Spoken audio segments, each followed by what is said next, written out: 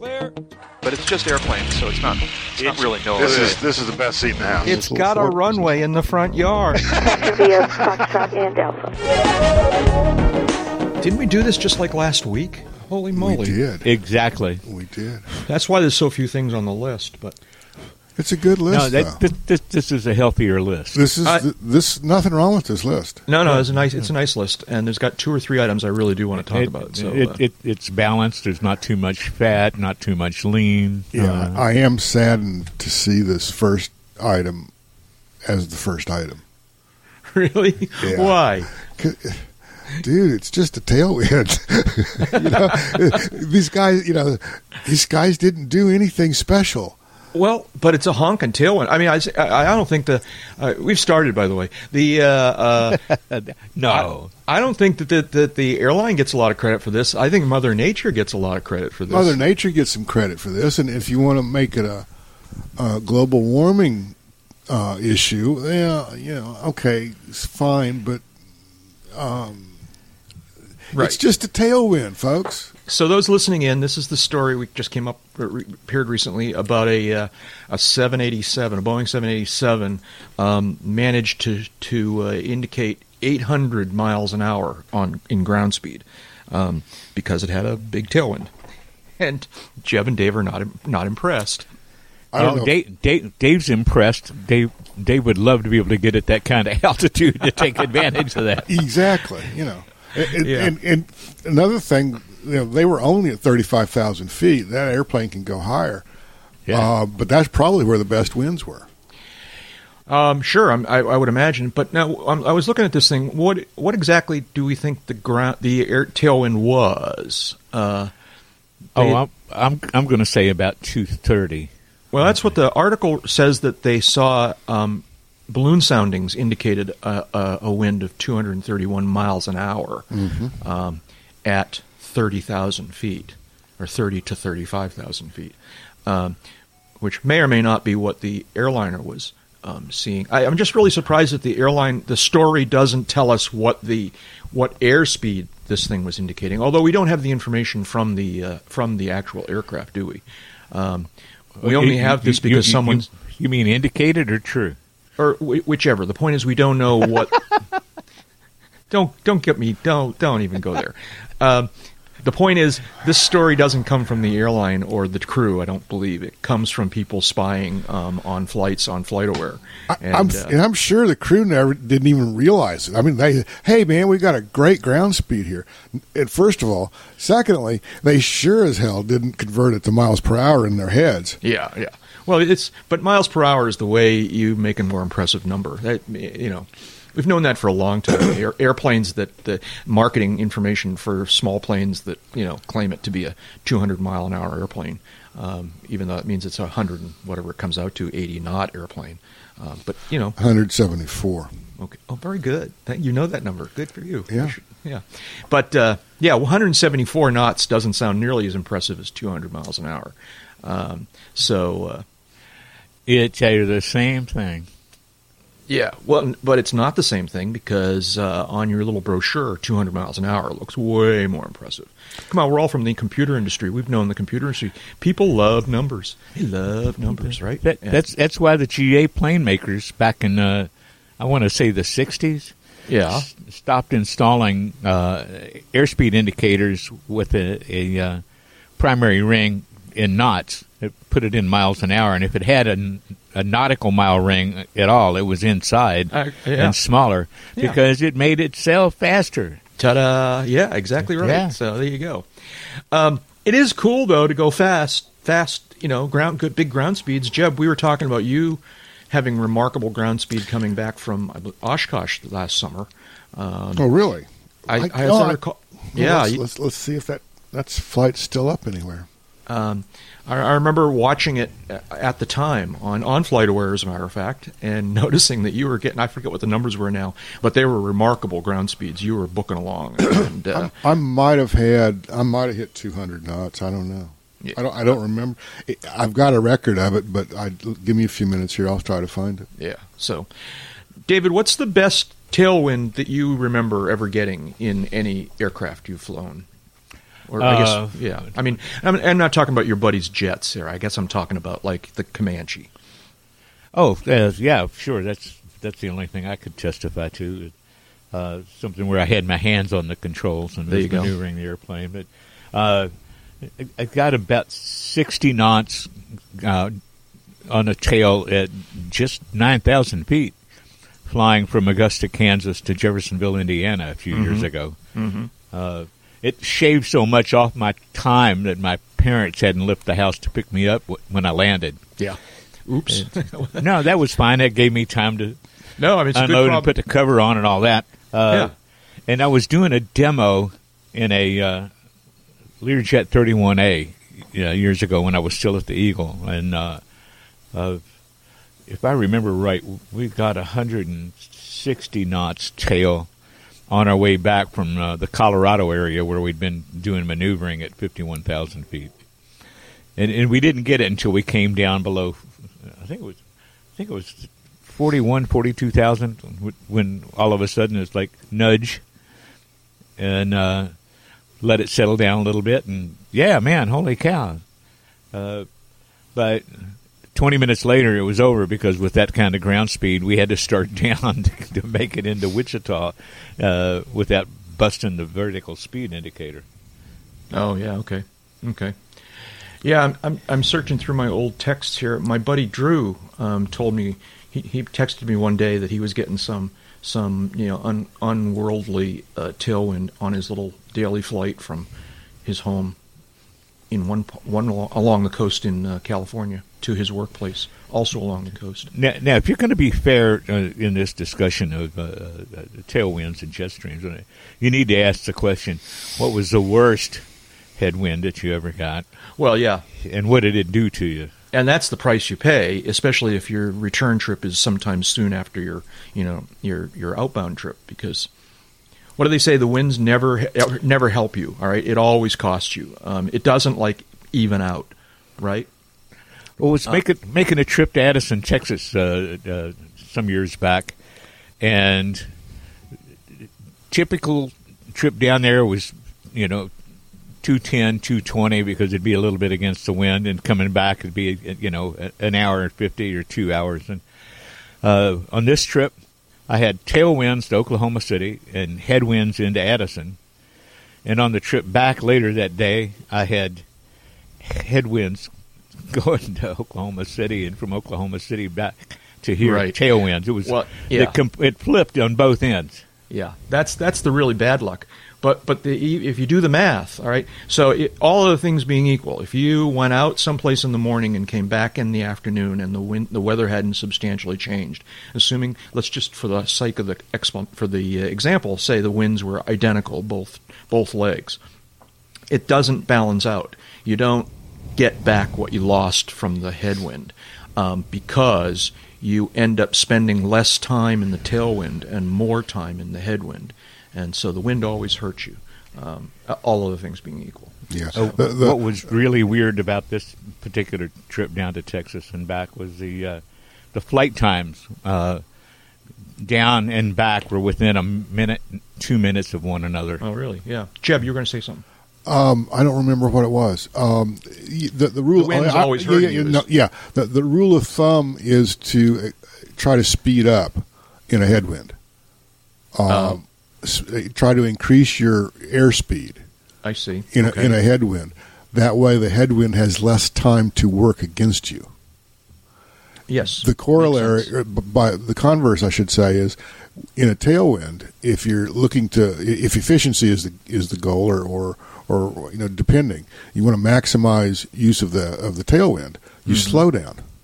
You slow down your reduce your airspeed, and let the tailwind push you along. Right. Because in this case, what you're doing is fine-tuning for fuel economy, not necessarily speed. Exactly. Yeah. Okay. Any chance you found that flight? Well, I found the flight from Oshkosh to South Georgia on ForeFlight, and I can't pull up a track or something for some reason, but it's giving me average ground speed between the 2 points is 174 knots. And is that good? Point to point, yeah. Okay. Yeah. When I climb it at $120. I seem to remember 200 knots or more at some point. Mm-hmm. I want to even say 210 at one moment. You Yeah. know, but you had some good winds on that trip. I've got a track here, but I'll see if I can share it with you. Let me see if I can do that. Yeah, you should have it now. Yep, there it is. Okay, let's see here. Ooh, okay. Let's see if I'm always nervous I'm going to close the cast tab here, but yeah, there you are. Is this out of ForeFlight? Yeah, okay. You always go across the water. You have no fear of water. If you look at the map, I'm going across what is basically the narrowest part of the lake. Yeah, okay. And that's a good thing. But you're out there, right? I'm at 8,000 or 10,000 feet. Okay, but there's still at least a few minutes where you're going into the water. There's 10 or 15 minutes max that I can't glide to either shore from that altitude. Right. And if I can get higher, I try to. Right. You know, my preference coming out of there is 11, actually. Okay. Yeah. And that puts me above. That gets me way above Indian territory. Gives me plenty of glide space. And ATC, there's nobody there except RJ's going up and down. Mm-hmm. Yeah. We changed the subject, by the way, folks. We're now talking about flying across Lake Michigan when you're going to or coming from Oshkosh. I remember a story. I've read this way back when, and I don't know if it's still the case, but I read that the Coast Guard, which operates on the Great Lakes because they're great, the Coast Guard apparently puts more than usual patrols on the water around that narrow part of the lake that week. Exactly for this reason, in case somebody goes into the water. I heard that anyways. I can't attest to this. Sounds like an urban myth. No, you know what? Why wouldn't they? It'd be great if they did, and maybe we should ask them. I think we should. I think we should look into this. David, you don't know anything about this story, right? Do they do that? Oh, yeah. Wait a minute. You know they do. Uh-huh. Yeah. Well, see, there you go, Joe. Okay, we'll take this offline. No. Wait a minute. Why would we take it offline? Okay. Dave, I mean, not that I don't believe you, but how do you know this for a fact? Because he's plugged in. I read it somewhere. Okay. All right. Okay. All right. Welcome, folks. Welcome, folks. Exactly. Welcome, folks, to Uncontrolled Airspace, the General Aviation Podcast. I'm Jack Hodgson, coming to you from beautiful white. I was going to say white Christmas. It's white. What are we? It's late February. White February. Dover, New Hampshire, on the shores of the beautiful Cocheco River. And I'm here. Did you say the shores of Ichigumi? No, I said Cocheco. It's the name of the river. The name of the river that defined the city or the town of Dover. It's because we're at the falls and they built mills, major mill city back in the day. Because we're at the fall line is what they call it, right? I think it's the point where the river changes from being tidal to being a flowing river full time. And that's a good place to put a dam so that you can build a mill and get water power. That's why Dover is here. And many of those dams are still there. Some are gone. Anyways, it's the Cocheco River, which has two different spellings, depending on whether you want to spell it the right way or the wrong way. And there's an extra H in it if you're spelling it correctly, according to my measurements. There was actually a typo. This is a true story. The 100 plus years ago, somebody was filling out a form having to do with, I don't know what, the creation of one of the mills or incorporating the city or something like that. They were filling out a form, and they spelled the name of the river wrong. They left out one of the H's, and it stuck. And so if you go around town, you'll see signs that are spelled, and I'll see if I can spell it, Cocheco, Cocheco, or Echo. And you'll see both spellings all around town because of the typo 200 years ago. That's an Irish name, isn't it? No, I think it's actually a Native American name, actually, which is sort of Irish, I suppose, when you get right down to it. But what was I going to say? Oh, I think I got distracted by the train. I heard the train in the background. Here in my virtual hangar, talking to my two good friends, who apparently this is going to be one of those episodes where they give me a hard time the entire hour and 20 minutes. And it's going to be one of those episodes in which you deserve it. Yeah, well, I'd probably always deserve it. But anyways, let's see now. Who goes first today? From the air capital, from the air capital of the world. My good friend, who doesn't give me as much trouble as some others, is Dave Higdon. Good morning, David. How are you doing today? I'm doing great. I'm just wondering what was in your coffee this morning. I don't know. We record this these days at 10 o'clock on a Thursday morning, and yeah, I've definitely had some coffee. Maybe that's what it is. I don't know. Yeah, we recorded just a week ago, so this is an interesting episode in that regard. We haven't built up a great big backlog of either stories or having missed each other. Maybe that's why I don't know. And it proves positive, the old saying that 2 podcasts 7 days apart makes 1 week. WEAK. Ooh, I like it. Okay. Bada boom. Okay. Bada boom. So did it snow there, David? Last episode you mentioned that it was about ready to snow. You were under some sort of warning. And yeah, we got almost nothing out of that one. I mean, I didn't even need to take the scraper out to clean off a windshield. But Tuesday this week, this is Thursday, Tuesday this week,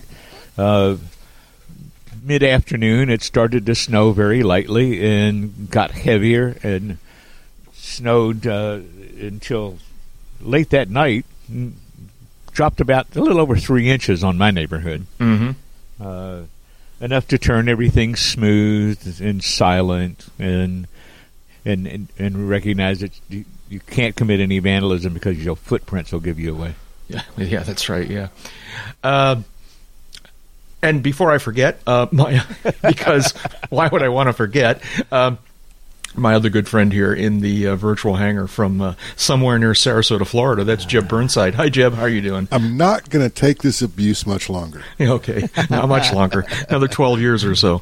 And I don't know whether it made it into the. We were talking before I think we started, and you were torturing us about the temperature. Say it. Go ahead. Get it over with. What's the 74? 74, and that's at 10 o'clock in the morning. Right. Expecting it to get to 84. 84.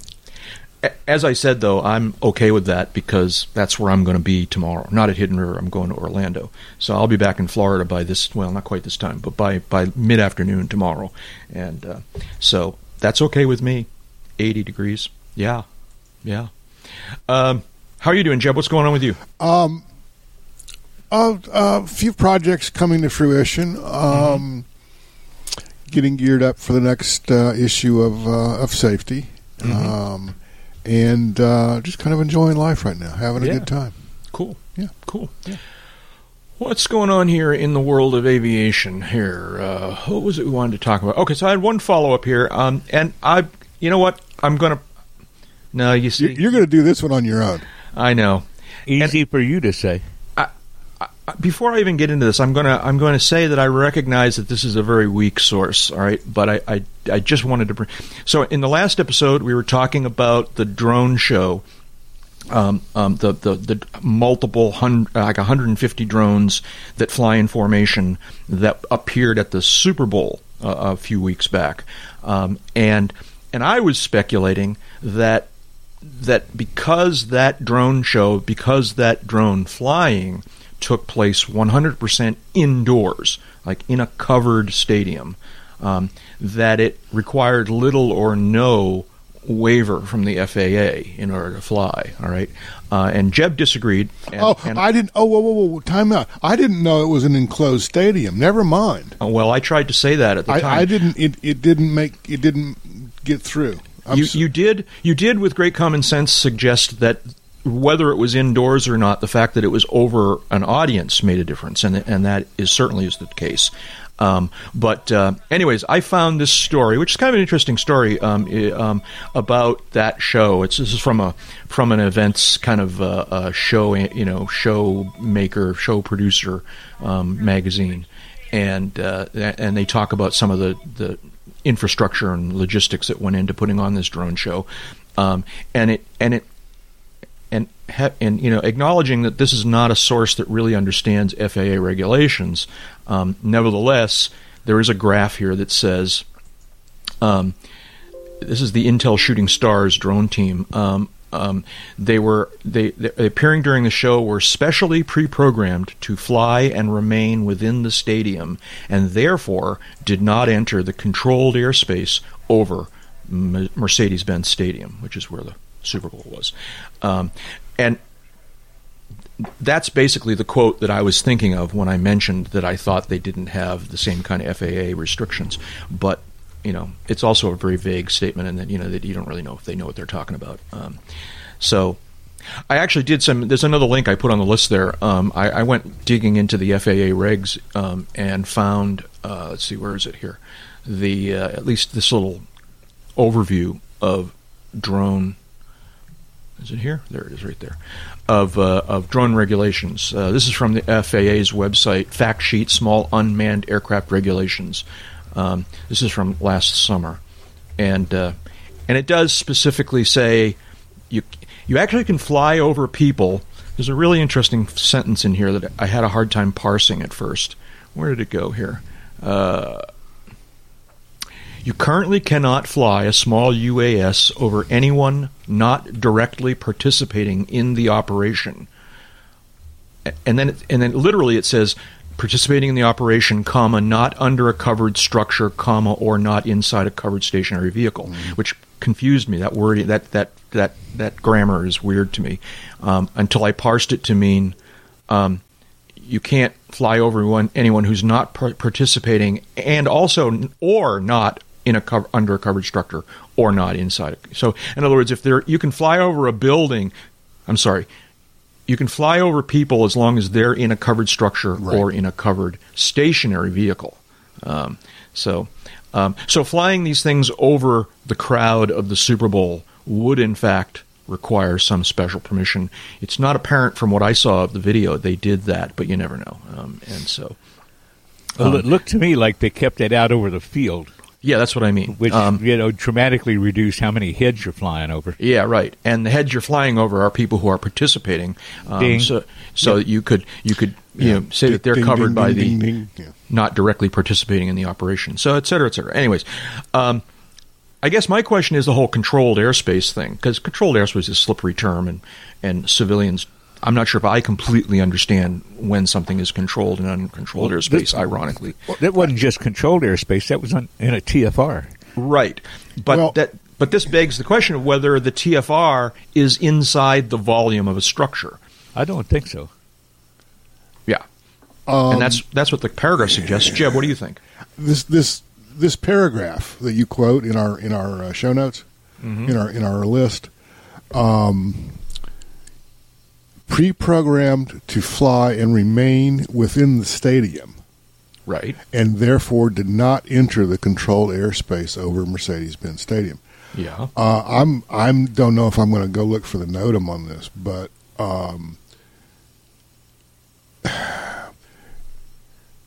what they're basically saying is that the drones physically could have left the stadium.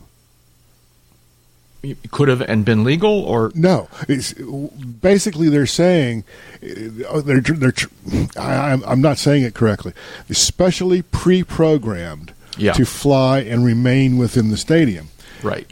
If they hadn't been specially pre-programmed, could they have escaped the stadium? Yeah, I believe this particular stadium has a removable roof. The roof will open. I think I read someplace else that they specifically closed the roof for this performance, for this halftime show, for a variety of reasons. And so, anyways. Okay, my interest in this is waning. Yeah, I know. You know what? I brought it up, and mine is too. So, anyways, we need to talk to some of our drone friends. If not sooner, we're going to at Sun Do and we Fun. have any drone friends? We do actually have some very, very dedicated drone people who are friends of ours, and Mike Daniels is a very active drone guy, Okay. and Jeff Ward is actually an RC aircraft person. I'm not sure how up to date he is on kind of newer technology drone stuff, but I believe he's tuned into the regulation, and so we'll talk to some combination of these two and others and find out how this all works. But because I am kind of curious about the indoor aspect of this and how that changes it, and so I guess somebody's phone is ringing. I don't know if I edited that out afterwards. We'll see. Anyways, that's it for the drone thing. I am looking forward to seeing this drone show at Sun and Fun because I missed it at Oshkosh, and so that'll be cool. Anyways, what else here? Apparently, 2018 was a good year for selling airplanes. Right? Am I reading these stories right? Is that what they're saying? Yeah. Yeah.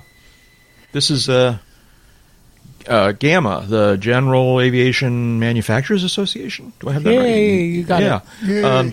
As you might imagine, tracks how good business is, and they've released their 2018 report. And I'm going to let one of you maybe summarize some of the high points here, but the executive summary was up airplane shipments up 4.7%. And I saw another graph that said, or another sentence that said, every category was up at least a little in 2018. So, cool beans, huh? Yeah. Just looking at the table in the GAMA release, piston airplanes are up 5%. Turboprops 5.2. Piston rotorcraft 6.4. That's interesting. And I got to wonder, rotorcraft does rotorcraft, well, what? So as drones become more and more popular, I guess there are no piston. Does this? Yeah. No, there's no such thing as a piston drone. Well, that's not true. That's not true. There's no such thing as a hobby drone. Right. No, commercially available. That's never mind. Okay. No, you're right. And that's my point. Is that we're not quite there yet. But I gotta wonder whether there's going to be a new category spawned off here. All right, or are all these human carrying, kind of multi-copter rotorcraft things that we're seeing, are they going to be lumped into rotorcraft, or is there going to be a new category? They're going to be light sport aircraft. Yeah, but regardless of that, is it going to be rotorcraft or is it going to be, drone craft or multi-copters? You're assuming that they will become GAMA members and GAMA will want to report their numbers, and that's not yet in evidence. That's a real good point also. Yeah. That this is also true, since these numbers do reflect GAMA's membership only. Right. Well, why wouldn't they want to, receive the legitimacy of being a GAMA member? I mean, they've never included light sport, for example. They leave that to okay. the Light Aircraft Manufacturers Association. Yeah. But they're not all going to be light sport. I mean, we saw, and this is a major player, Bell Helicopter is going to... But a lot of these small, call them quad rotors, that you're envisioning are going to start out in the LSA category. I'm not sure if I buy that, but okay. Okay. I mean, Bell was touting that that's six-bladed air taxi that's thing. true, Right? but All right. I believe Boeing has one as well. It could well be, too. Yeah, but none of these are in production and being delivered to Yeah, no, I know. Right. So they're definitely not in the numbers yet. Right. I agree. They're definitely not in the numbers yet. I still am wondering whether or not they're going to get lumped in as rotorcraft or whether there's going to be a new category. That's my question. We don't know the answer to that. Well, a new category certainly wouldn't be, an excessive reaction because you're talking about a new category of aircraft. Yeah. No, I think it's, So, anyways, going back to the original story, good news. Airplane shipments are up. And hopefully it's not an aberration, that it's maybe something like a trend. I fear it's not, but I hope it's not. Well, I don't remember specifics, but there have been a lot of prognostications about the state of the industry over the last few years and where it's supposed to be headed. And no one predicted explosive growth, and no one predicted a huge downfall. So this is certainly within the range of possible outcomes. Yeah, it's a good thing. But anyway.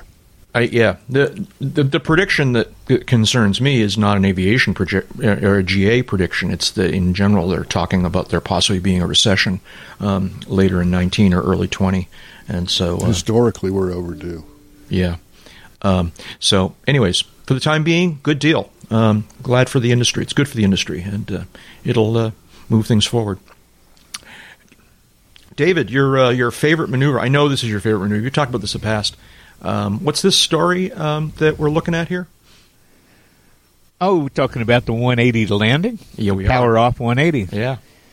Yeah, they some flight instructors actually teach it still. But I'm not sure how much. But it's basically you chop the power when you're abeam the numbers on the downwind and do a continually descending 180-degree turn back to the threshold. Right. And land. And it's a great maneuver to know and to practice so that you're comfortable with it, because we don't always find the airplane coming down at our chosen location. Right. Sometimes it comes down in spots where the available landing area is much tighter, and for example, you may have enough runway or enough field to touch down and stop, but because of the trees, you got to cross the trees so high that you run out of a field before you get stopped. Mm-hmm. But if you could do that 180 inside that fence line, then that's a whole other ball of wax. Then you're already beneath the treetops at the arrival end of the field, and can roll out and have a much better chance of getting stopped before you run out of field. You know, within reasonable choices. Mm-hmm. But we used it a lot when our hang gliding sites, our landing fields at some of the hang gliding sites, shrank. They washed them on high, put them in hot in the dryer, and actually the performance of the gliders improved. Yeah. The glide ratios and glide speeds of the gliders, as they got better, that made some of those fields a little more challenging to get into, because the glide ratio would be flat enough and the sink rate slow enough that you couldn't just drop in from the tree line and get it down and stopped before you ran out of field. So we would come in over the far end of the tree line and then do a 180 below the tree line and back to final. And that greatly increased our available landing distance. Mm-hmm. You just had to be really wary of one thing. What's that? That wing tip on the inside of that 180. Yeah. We learned to do this so that there was only a foot and a half between the wing tip and the ground as we're doing that 180. That I've never done it that low in an airplane. Wait a minute. So you're on downwind, very, very close to the ground? Yeah. Okay. Yeah. Just keep your airspeed up, which means you got to be on your game. You're going to run out of field really fast going downwind at landing speed, but you roll into that 180 turn back to final. It almost looks like you parked the wingtip on the ground and just rotated around it. It's not actually the case, but that's how it looks from a distance. Right. And as you roll out, you're on final. You're below the treetops. You're probably low enough to get your feet out of the harness and start dragging them to slow you down and flare to land. Yeah. Don't try this at home, boys and girls. Try it with an instructor. I'm not sure what you mean by yeah. Try it with a hang glider, but don't try it with an airplane. Oh, you mean that low to the ground part? Yeah. No, I agree. And it's a pretty maneuver from the ground, anyways. I know I've spent, I have a number of different recollections of, hanging out at the airfield and watching airplanes, flying the pattern down to touchdown. And every now and then you'd see one that would do this kind of an approach, where they would basically make one big continuous turn from downwind. It's very pretty. At least I think it's pretty. Well, there's some sailplane pilots that learn to do this for all the same reasons. You get up into sailplane performance, and glide ratios above 30 are not unusual. It means you're traveling forward 30 feet for every 1 foot you come down. That makes a big field small really quickly. Yeah. Just don't drag your wingtip. Just don't drag. Well, yeah, that's a good rule to live by. Always a good plan. Yeah. Let's make a T-shirt out of that. Okay. You can drag Main Street, but you can't drag your wingtip. Yeah. Right. Okay. All right. See, this next one that's on the list, I just think that I didn't. Who would David put this on there? Right? I didn't do this. Yeah, I know. It's just barely even an aviation story. It is an aviation story. So, all right, let's see if we can do this without getting ourselves too deep here. The challenge is to cut down on the number of birds that hang out around airports. Okay, a good goal. All right. One of the things that attracts birds to some airports is open bodies of water near the airport grounds, or even on the airport grounds. And so the question is, what do you want the bodies of water, because they have good environmental things to them, but you don't want the birds. And one airport has come up with the idea of floating. See, the irony of this whole thing is, so that they're getting ready to float. All right. They're getting ready. The plan here is, this particular instance, they're floating what they say is 7.5 million floating balls. All right, they're just plastic or whatever material they're made out of, balls that are floating on the surface of the lake. They're not covering balls. Well, and that's the first problem I have, is that if you look at the story, they're not actually balls. No, they're rhomboids. They're square side or flat faced, multi-surfaced faced. I don't know what the right term is. They're like that little thing that floats inside your Magic 8 Ball. Yeah, right. They're rhomboids. How many sides do they have? Actually, I didn't even. What is the story here? I can't read this because it won't. I'm not going to turn off my ad blocker. Is your ad blocker fighting it? It's I can't read it, but I can see the pictures, and that's not a ball. Yeah, no, they're not balls. This is from the Redlands Daily Facts, which is a website name that makes me suspicious just to start out with. Apparently, this is the Redlands, California, which is sort of in Southern California area, and that's near Heater. They say after the 130 million gallon citrus reservoir was completed near Redlands Municipal Airport 2 years ago, a problem showed up on radar: birds, big ones. Ted Gablin, director of the Redlands Airport Association, called the threat of a bird strike a worrisome for pilots. I'm kind of summarizing here. The birds are bad, they said. Helicopter hit some birds. That's bad. So, I don't know. I'm not going to try and summarize this whole story. Basically, they decided that they needed 7.5 million rhombohexoshield floating balls, or rhomboids. That's a great name for a band. The rhombohexoshields? Yeah, I know. Yeah, perfect. I agree.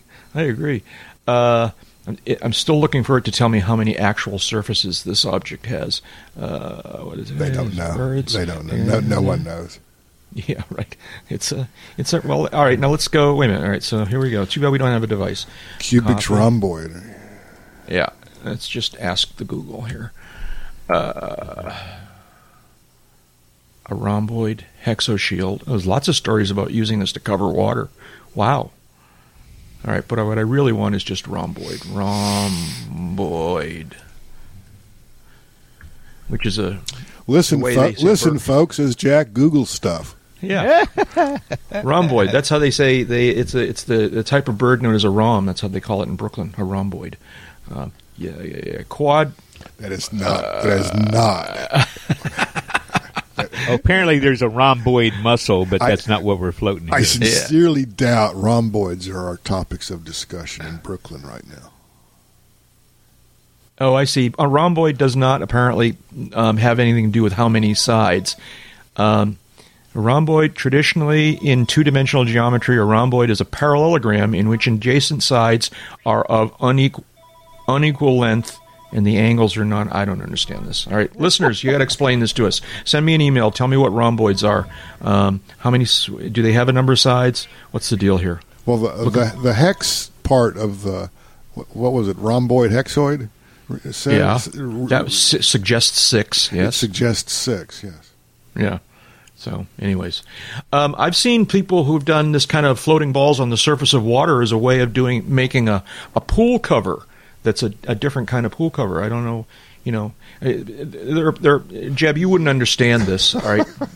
But there are parts of the country where for part of the year you cover the pool because it gets cold and will freeze or not and whatnot. And so, but no, actually, I think I've seen this in warm areas. Instead of stretching a cover over the pool, they actually float a whole crap load of sorry, listeners.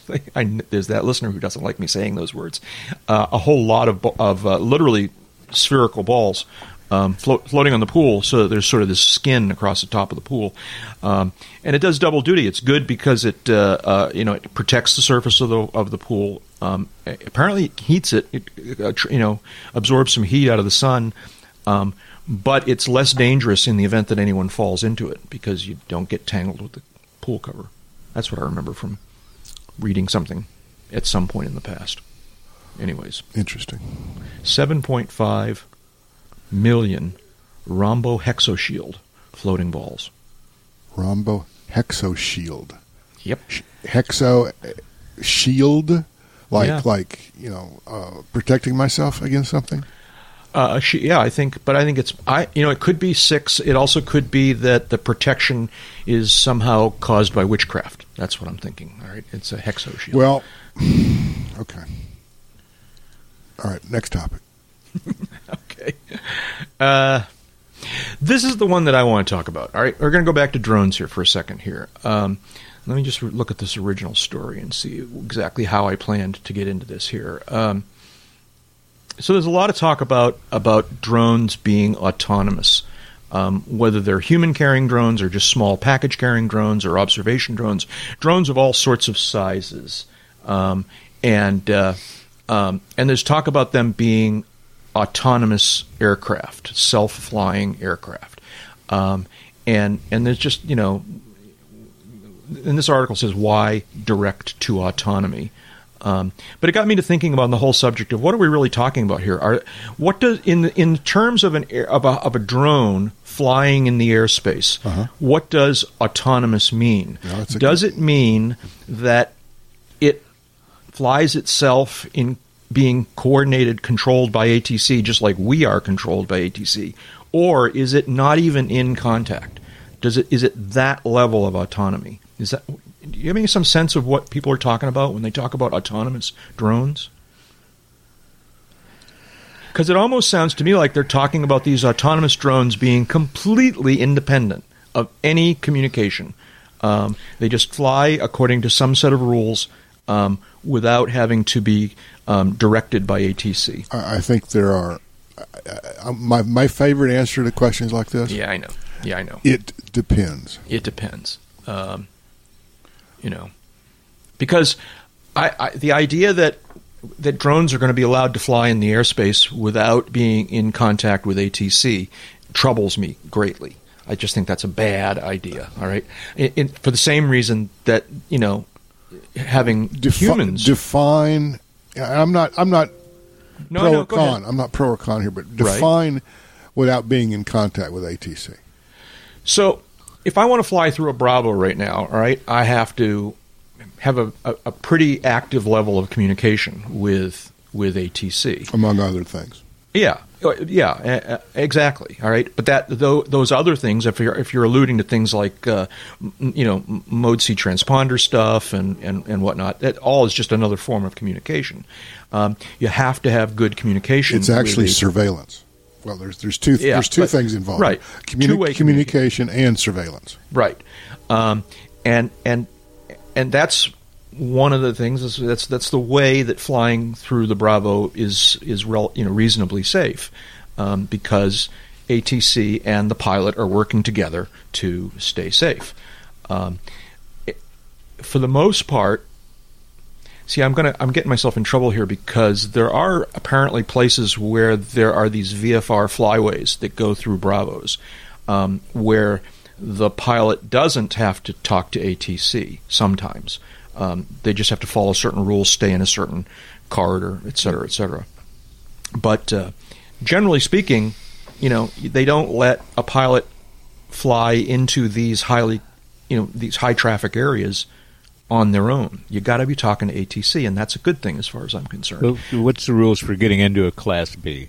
You have to contact the facility. You have to have a clearance. Air traffic control that's handling it, and you have to be cleared. And you have to be invited in at that point, or at least clear you into the airspace. Right. And that's your invitation to enter. If they say stay clear of the airspace, well, you get to see how good you are at flying at the edge of a circle. Yeah. Well, and so a lot of the stories I see about autonomous drones, they're not talking like this. They're talking about having the drones be smart about the airspace and then just fly and see and avoid themselves. They're not talking about having, be in contact or having received a clearance. Well, they already have rules that they have to follow about flying in proximity to operating airports, and that doesn't go away with autonomy. So you've got that going for you in terms of traffic separation. But at the same time, I would figure that this would be one of those circumstances where the operator of the autonomous drone is going to talk this out with the air traffic control facilities along the way before it turns it loose, and that they're going to have some way to keep an eye on him. That, or he never gets above 400 feet and still stays clear of the airport airspace. I think that's a good idea. I think I would be much more comfortable if they did it the way you just described it. But I get the feeling that it's going to be a lot more automated than that. That the Amazon delivery drone is going to take off from a pad someplace, at the edge of town, and is just going to fly into the Bravo airspace in order to deliver this package. I don't think there's evidence to support that at the moment because they're still evolving the rules for this stuff. And maybe the reason I'm bringing it up is because I want to, use our little voice here to say you better keep continuing to develop the rules because a free-for-all with these drones just on their own is a bad idea. Yeah, if you ask me. I think. I'm sorry. Go ahead, Jeb. No, Dave, go ahead. Finish your thought. I think he did, Jeb. Go ahead. Well, I was just going to say there are different. There's 50 shades of autonomous here. Are we talking about a flight control system that that controls the aircraft? Excuse me, that controls the aircraft from takeoff to landing? Are we talking about a human aboard that points it in various directions or can change the destination en route? Things like this. There's all kinds of different shades here.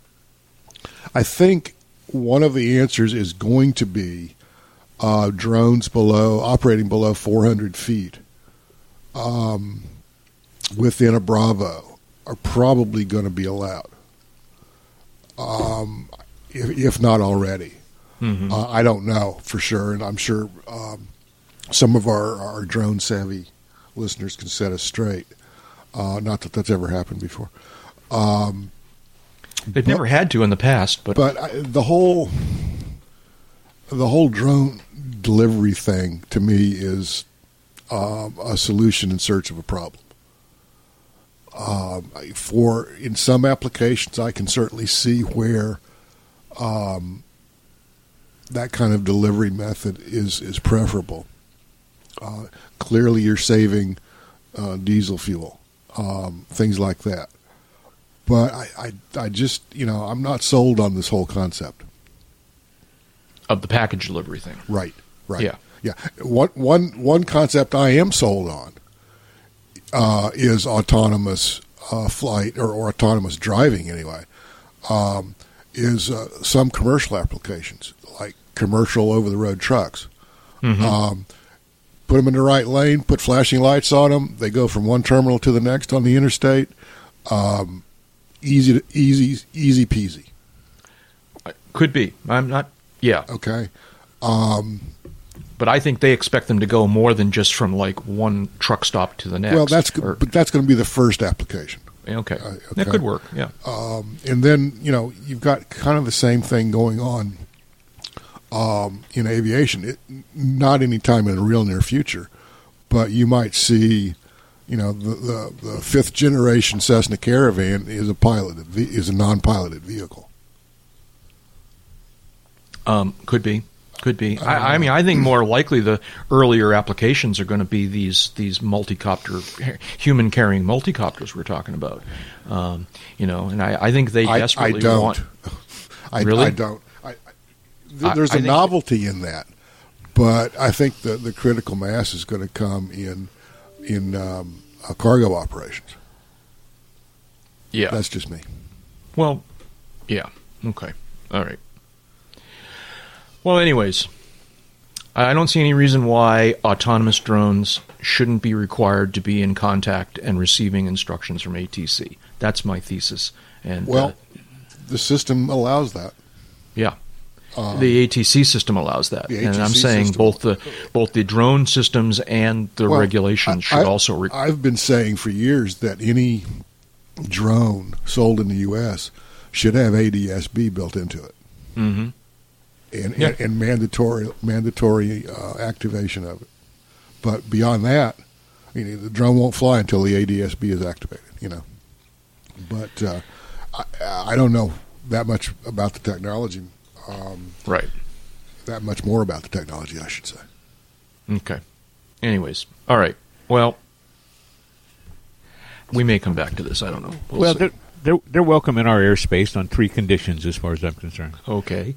A, they got to be identifiable. 2, they got to show up on the air traffic surveillance system. 3, they've got to be capable of autonomously seeing and avoiding. Then I'd be fine with them. I'd add a fourth, which is capable of ground or human intervention to get out of the way of something. Right. Well, and that's sort of would be my fourth as well. That they can be waved off somehow. They can be overridden. Yeah. Anyways. But again, I think it's going to be a lot easier, especially from the insurance standpoint, to transport cargo, non-living beings aboard some of these vehicles at first before we start getting into passenger operations. Probably. So I'll just shut up now. Probably. Okay. David, the Collier Trophy? Oh, yeah. It's a big deal every year. I know it is. I know it is, but I'm wondering if you could tell us anything about who the... So are we to the point of winners or just nominees? Just at the point of nominees right now. Nominees, yeah, okay. And it thought it would bear mentioning because they will take nominations from other people. And, last year they recognized the Cirrus SJ-50 jet single as the Collier Trophy. That was a first of a category that was long predicted to never happen. So that was a good winner.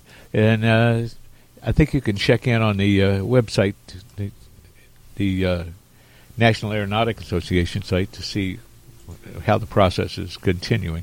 Mm-hmm. Yeah. So, yeah, I mean, it's an honor to just be nominated, so let's see. Well, I'm kind of half serious, all right? It's like, to have to pick... I'm looking at the list right here. The 2018 nominees are... and is that where... Yeah, February 7th, 29th. So this is the nominees for, things that happened in the year 2018. Uh-huh. The Automatic Ground Collision Avoidance System, the Bell V-280 Valor, which, by the isn't that the rotor? I was going to say, isn't that the rotorcraft right? we're talking The Boeing TX, which I think also might be Boeing's entry into that whole thing. Let's see now. The Draken Internet. This is a really long one here. Draken International Contracted Close Air Support and Adversary Air Services in support of combat readiness training. So, anyway, some sort of system that apparently is very meritorious. That's cool. The Bell 280 Valor is a next generation tilt rotor. Got it. Okay, David, you were going to say? And Draken operates out of Lakeland.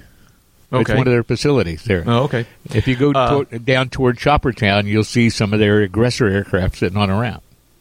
And what exactly is that system that I just tried to say the name of? Do you know?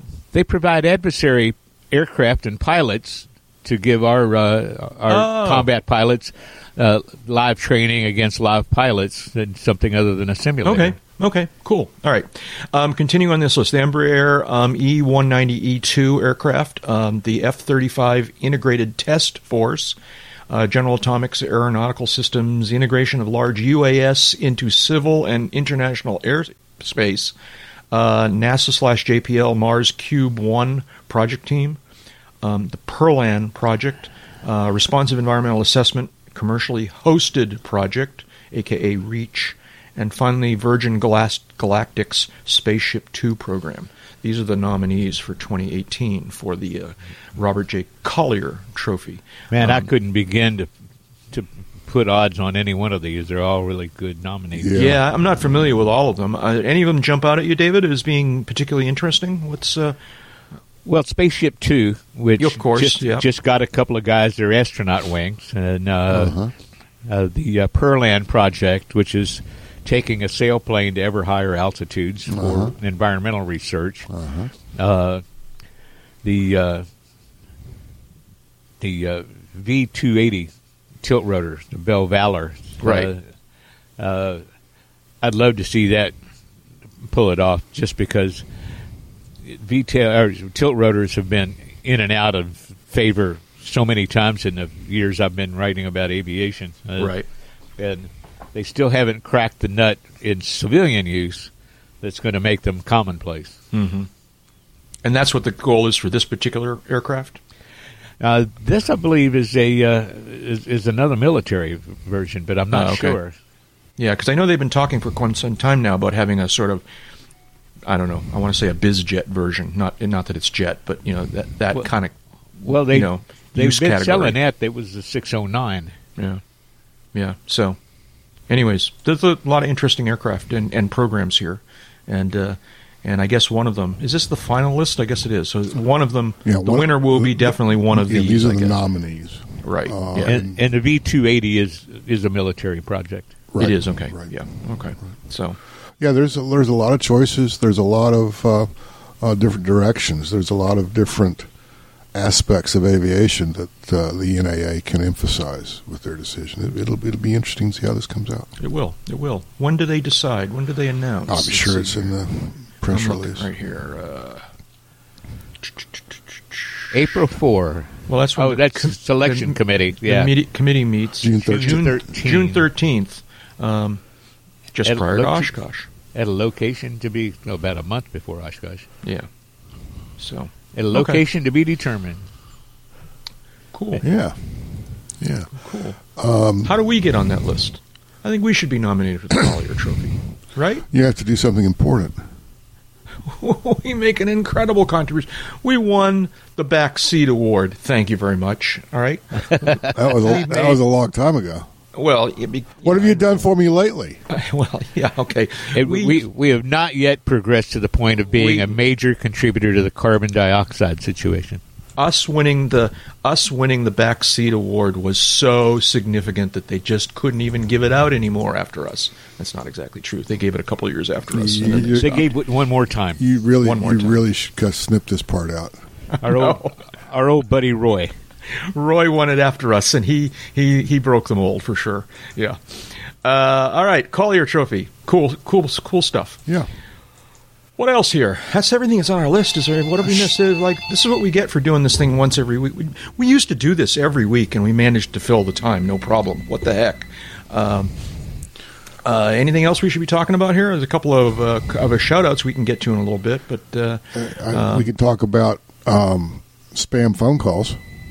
Yeah, I know. Somebody's phone has been ringing like crazy all morning long here. Sun and Fun's coming up. I'm looking forward to Sun and Fun. That's going to be fun. It's still, what, a month to... Yeah, Sun and Fun. Yeah. Actually, I'm trying to jigger my schedule so I can spend more time there this year. That would be great. It's not like, I didn't know it in advance. Yeah, well, but they want you to go to Dubai. You got to go to Dubai, and that's true. But hopefully you'll be able to spend some time there. I'm actually not going to arrive until early afternoon on the first day because of a job I have to do, but I should be rolling in there in time to sniff around a little bit, and then for us to do our first full episode there from Sun and Fun Radio. Yeah. And for anybody who's not hasn't been a long time listener, we're going to do what we have done for a few years now at Sun and Fun. We're going to do 2 full episodes. One on the first day of the show on Tuesday, and one on and that one will be late in the afternoon, and then one in the morning of the final day on Sunday.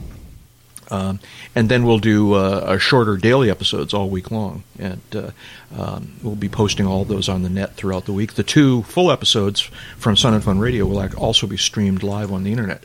So if you're really a glutton, you can listen to us live while we do those. But yeah, forewarned is forearmed. Yep. But Sun and Fun's coming up, and looking forward to that a lot. I wish I wasn't going to miss most of the first day, but I will. Got to pay the rent now that I have this new apartment. So, anyways, what else? Anything else? Or are we into shout-outs? You know what we're going to do? Well, we're going to pause here for... Hey, okay, yeah. Go ahead. No, did you have an item, or you want to go to shout-outs? No, I want to hear what you were going to say. What I was going to say is, listen to this. Hi, this is Jack. We here at Uncontrolled Airspace are very grateful for the financial support we receive from our listeners. There are 2 simple ways that you can contribute to this podcast. You can make a one-time, non-repeating donation by using PayPal. It doesn't need to be very much. As little as $10 or $15 is a big, big help. Or you can make an automatically repeating per-episode pledge with Patreon. With the online service Patreon.com, you can pledge as little as $1 per episode, put limits on your per-month contribution, and change or cancel your pledge at any time. For more information about how you can support this podcast in one of these ways, see the Uncontrolled Airspace homepage and the box in the right-hand column labeled Tip Jar. That will take you to a page with details on both these support methods. Thanks. I can't say enough how happy we are about Patreon help supporters. Through the magic of audio editing, everyone just heard our little thank you to Patreon supporters. And yay, team! Close that out by saying absolutely thank you very much. We really, really appreciate the support we get from our listeners, both from Patreon and from the general tip jar. As time goes on, it's kind of getting a little more expensive to do this podcast, and that's very, very useful support. Thank you very much. Shout-outs. What do we got here? Another victim of the only a week ago we did this podcast. I had one. Go ahead without me. David, you want to? I know these folks are close to all of our hearts, and I know they're very, very close to your heart, David. Tell us a little bit about this salute to the wasps. Well, the young lady that I met at Camp Bacon a few years ago during Oshkosh, she had just come off a successful campaign lobbying Congress to pass legislation that let WASPs, Women's Army Service Pilots from World War II, be buried in Arlington National Cemetery. And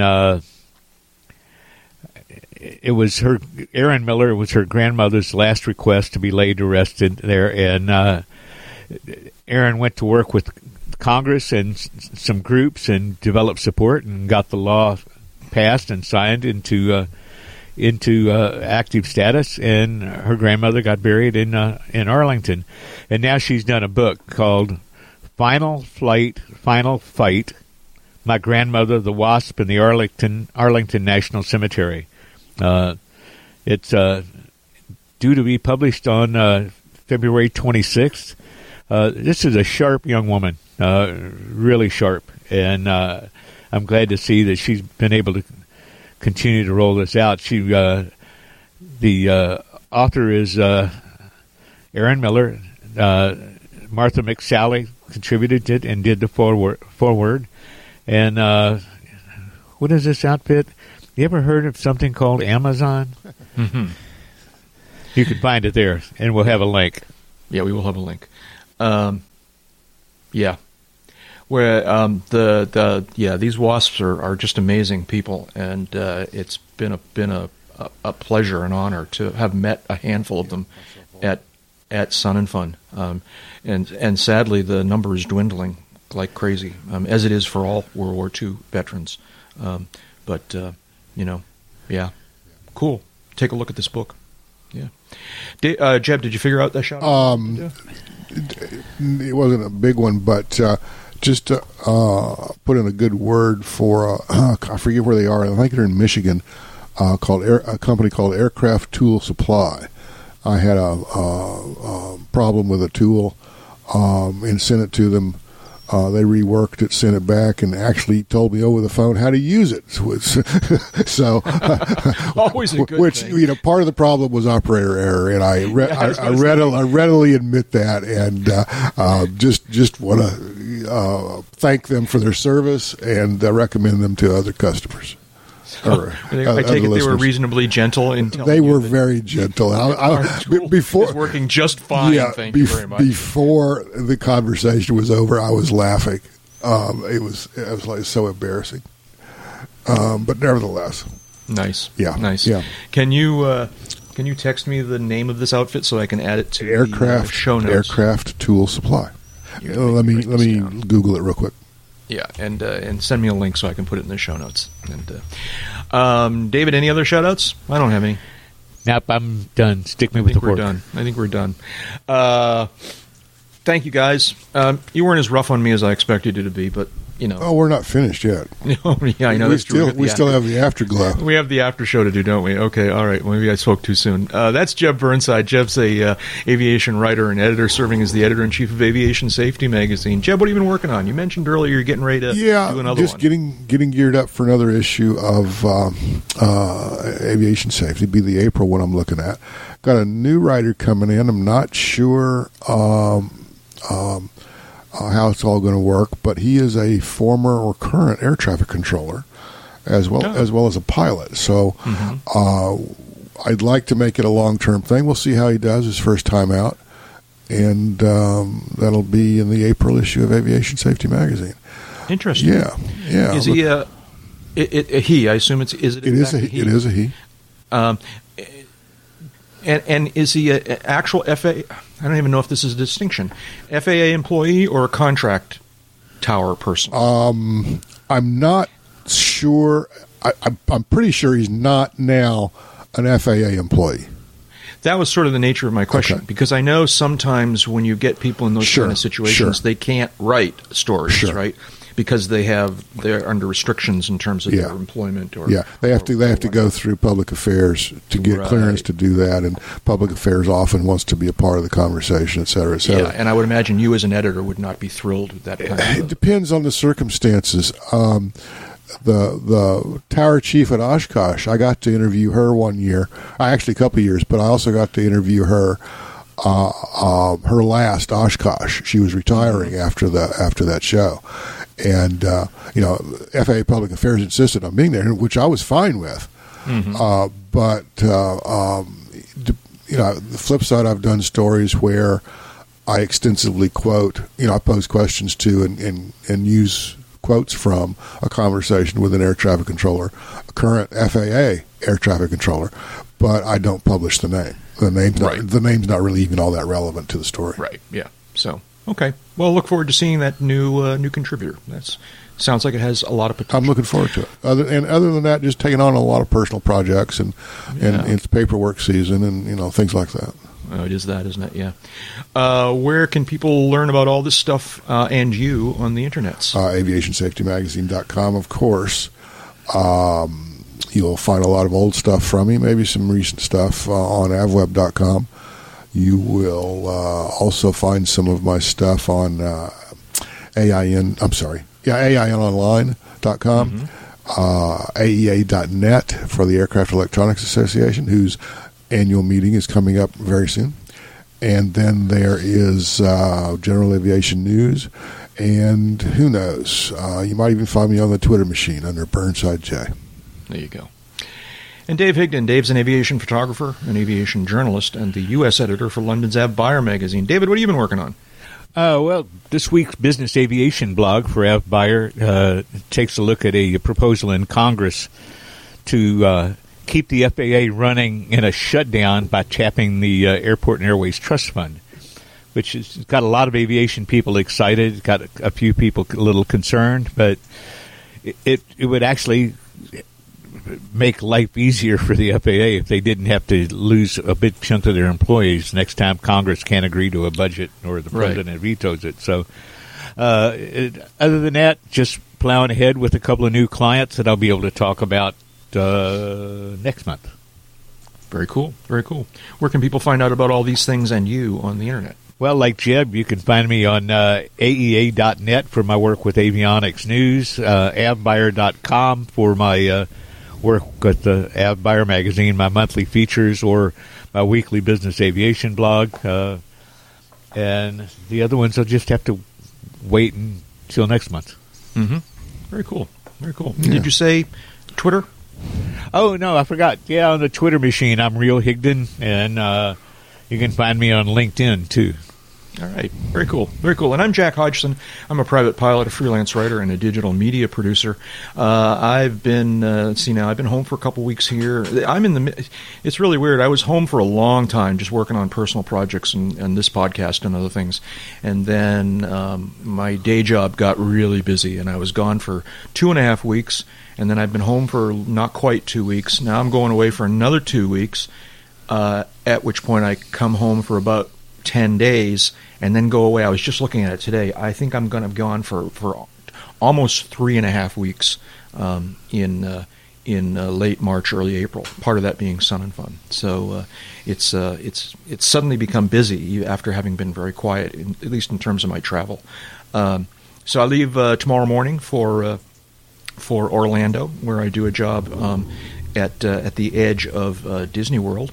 And then after a week in Orlando, I get on an airplane, and I'm going to Las Vegas, where I don't know what emotion it is, but there was some emotion involved in noticing this morning that it snowed in Las Vegas twice in the past week. And when I looked at it this morning at dawn here, it was 33 degrees in Las Vegas. So it's like not I don't know. It doesn't seem like Las Vegas to me, but that's where I'm headed next: Orlando and Las Vegas, and then home, and then back to where am I going? Philadelphia, Lakeland, and beyond. You can find out more about me online in most places. I go by the username Jack Hodgson. That's my first and last name, just pushed together. For example, youtube.com/Jack Hodgson, twitter.com/Jack Hodgson, patreon.com/Jack Hodgson. On Amazon, you can find my ebooks by searching for Around the Field in the books section, and you can sign up for my occasional email newsletter by going to my personal website, jackhodgson.com. David, was there something you were going to tell us? The key to living long, having a good time, long life, good things, go fly. Because, time spent flying is not subtracted from your lifespan. And so far, they haven't taken that deduction away from us. So, you got to say goodbye. Yeah, so these rhomboids you speak of, will penicillin cure that at all? That's definitely enough talking. Let's go flying.